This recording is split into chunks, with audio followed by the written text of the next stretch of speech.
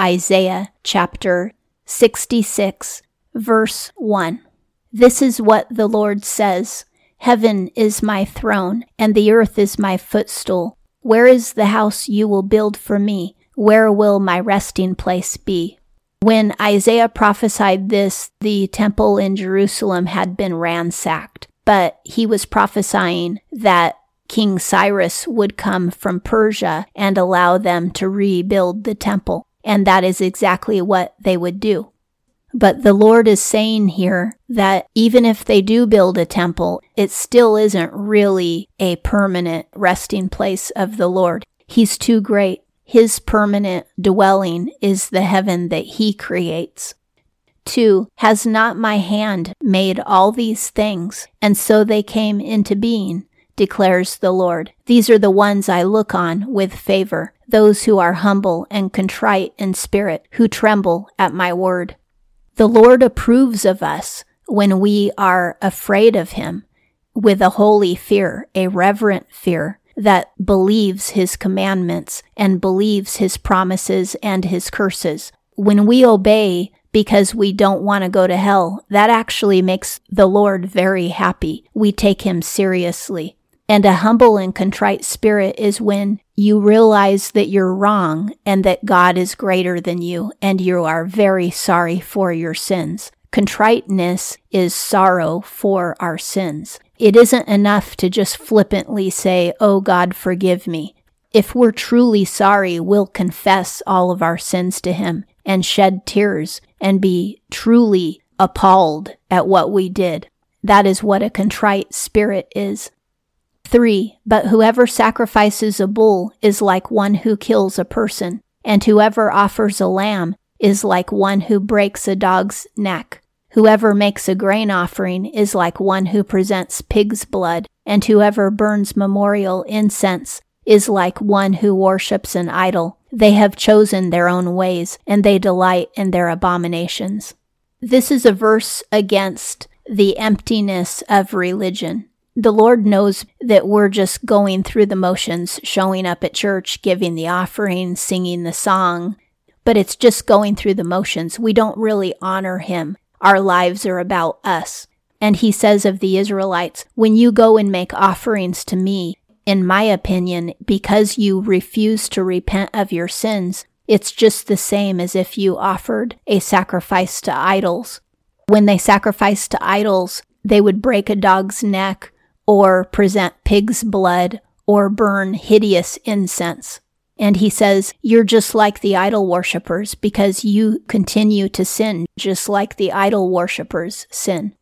4. So I also will choose harsh treatment for them and will bring on them what they dread. For when I called, no one answered. When I spoke, no one listened. They did evil in my sight and chose what displeases me. The Lord talks to us all the time. In our heart and mind, he confronts us when we're sinning. He tells us to quit sinning. But when we ignore him, then we will be punished. 5. Hear the word of the Lord, you who tremble at his word. Now this would be his saints, because they are reverent toward what he says. Your own people who hated you and excluded you because of my name have said, let the Lord be glorified, that we may see your joy. Yet they will be put to shame. He says, to those who actually obey me, I am saying, your own people rejected you because you obey me, and they have given me lip service, saying, let the Lord be glorified. But I will put them to shame for their deceptive words. 6. Hear that uproar from the city. Hear that noise from the temple. It is the sound of the Lord, repaying his enemies all they deserve. Under the Babylonians, some of the Jews were openly practicing idol worship in the temple. They could get away with it because the Babylonians wanted them to do that. In earlier chapters in Isaiah, the Lord told the people, repent now before I come. Now he's saying, when I come, all those who are practicing sin and idol worship are going to be destroyed. 7. Before she goes into labor, she gives birth. Before the pains come upon her, she delivers a son. 8. Who has ever heard of such things? Who has ever seen things like this? Can a country be born in a day, or a nation be brought forth in a moment? Yet no sooner is Zion in labor than she gives birth to her children.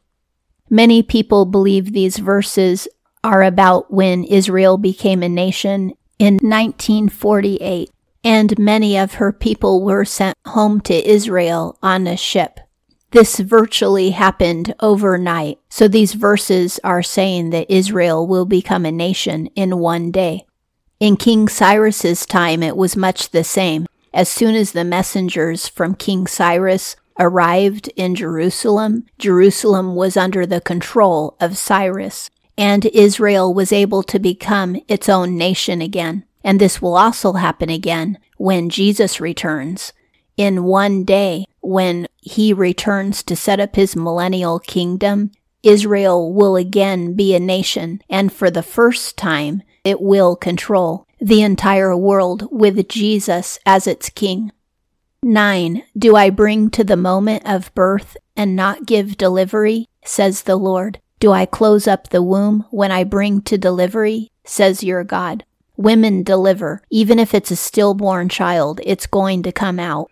The Lord has never caused anybody to come to labor and not have a child, no matter what state the birth ended up in. But he says when he brings Israel to labor, she will give birth to a nation. Again, that already happened in 1948, but it will happen in a whole new, extraordinary way when Jesus returns. 10. Rejoice with Jerusalem and be glad for her, all you who love her. Rejoice greatly with her, all you who mourn over her. Many people around the world, namely Christians, mourn for Israel now. When Christ returns, all of those who love Israel will rejoice with her. In 1948, people rejoiced as well because Israel became a nation-state. 12. For this is what the Lord says, I will extend peace to her like a river, and the wealth of nations like a flooding stream. You will nurse and be carried on her arm and dandled on her knees. A nursing woman bounces a baby on her knees and holds the baby in her arms. It's saying that the nations will fawn over Israel and pamper and give Israel wealth, just like a nursing mother would do for a baby. 13. As a mother comforts her child, so will I comfort you, and you will be comforted over Jerusalem. The Lord also will comfort and pamper Israel. He's been comforting Israel since 1948, but when Jesus comes, it'll be way more glorious than Solomon's kingdom was, and Solomon's kingdom was the most glorious kingdom that ever existed to date. 14. When you see this, your heart will rejoice, and you will flourish like grass. The hand of the Lord will be made known to his servants, but his fury will be shown to his foes. Jesus will exact great wrath on his enemies and great mercy on his children. 15. See, the Lord is coming with fire, and his chariots are like a whirlwind. He will bring down his anger with fury, and his rebuke with flames of fire. 16. For with fire and with sword the Lord will execute judgment on all people, and many will be those slain by the Lord. This could be talking about the great and terrible day of the Lord before the millennial reign, and it can also be talking about Armageddon, when God sends fire from heaven to devour all of the nations that come against Israel.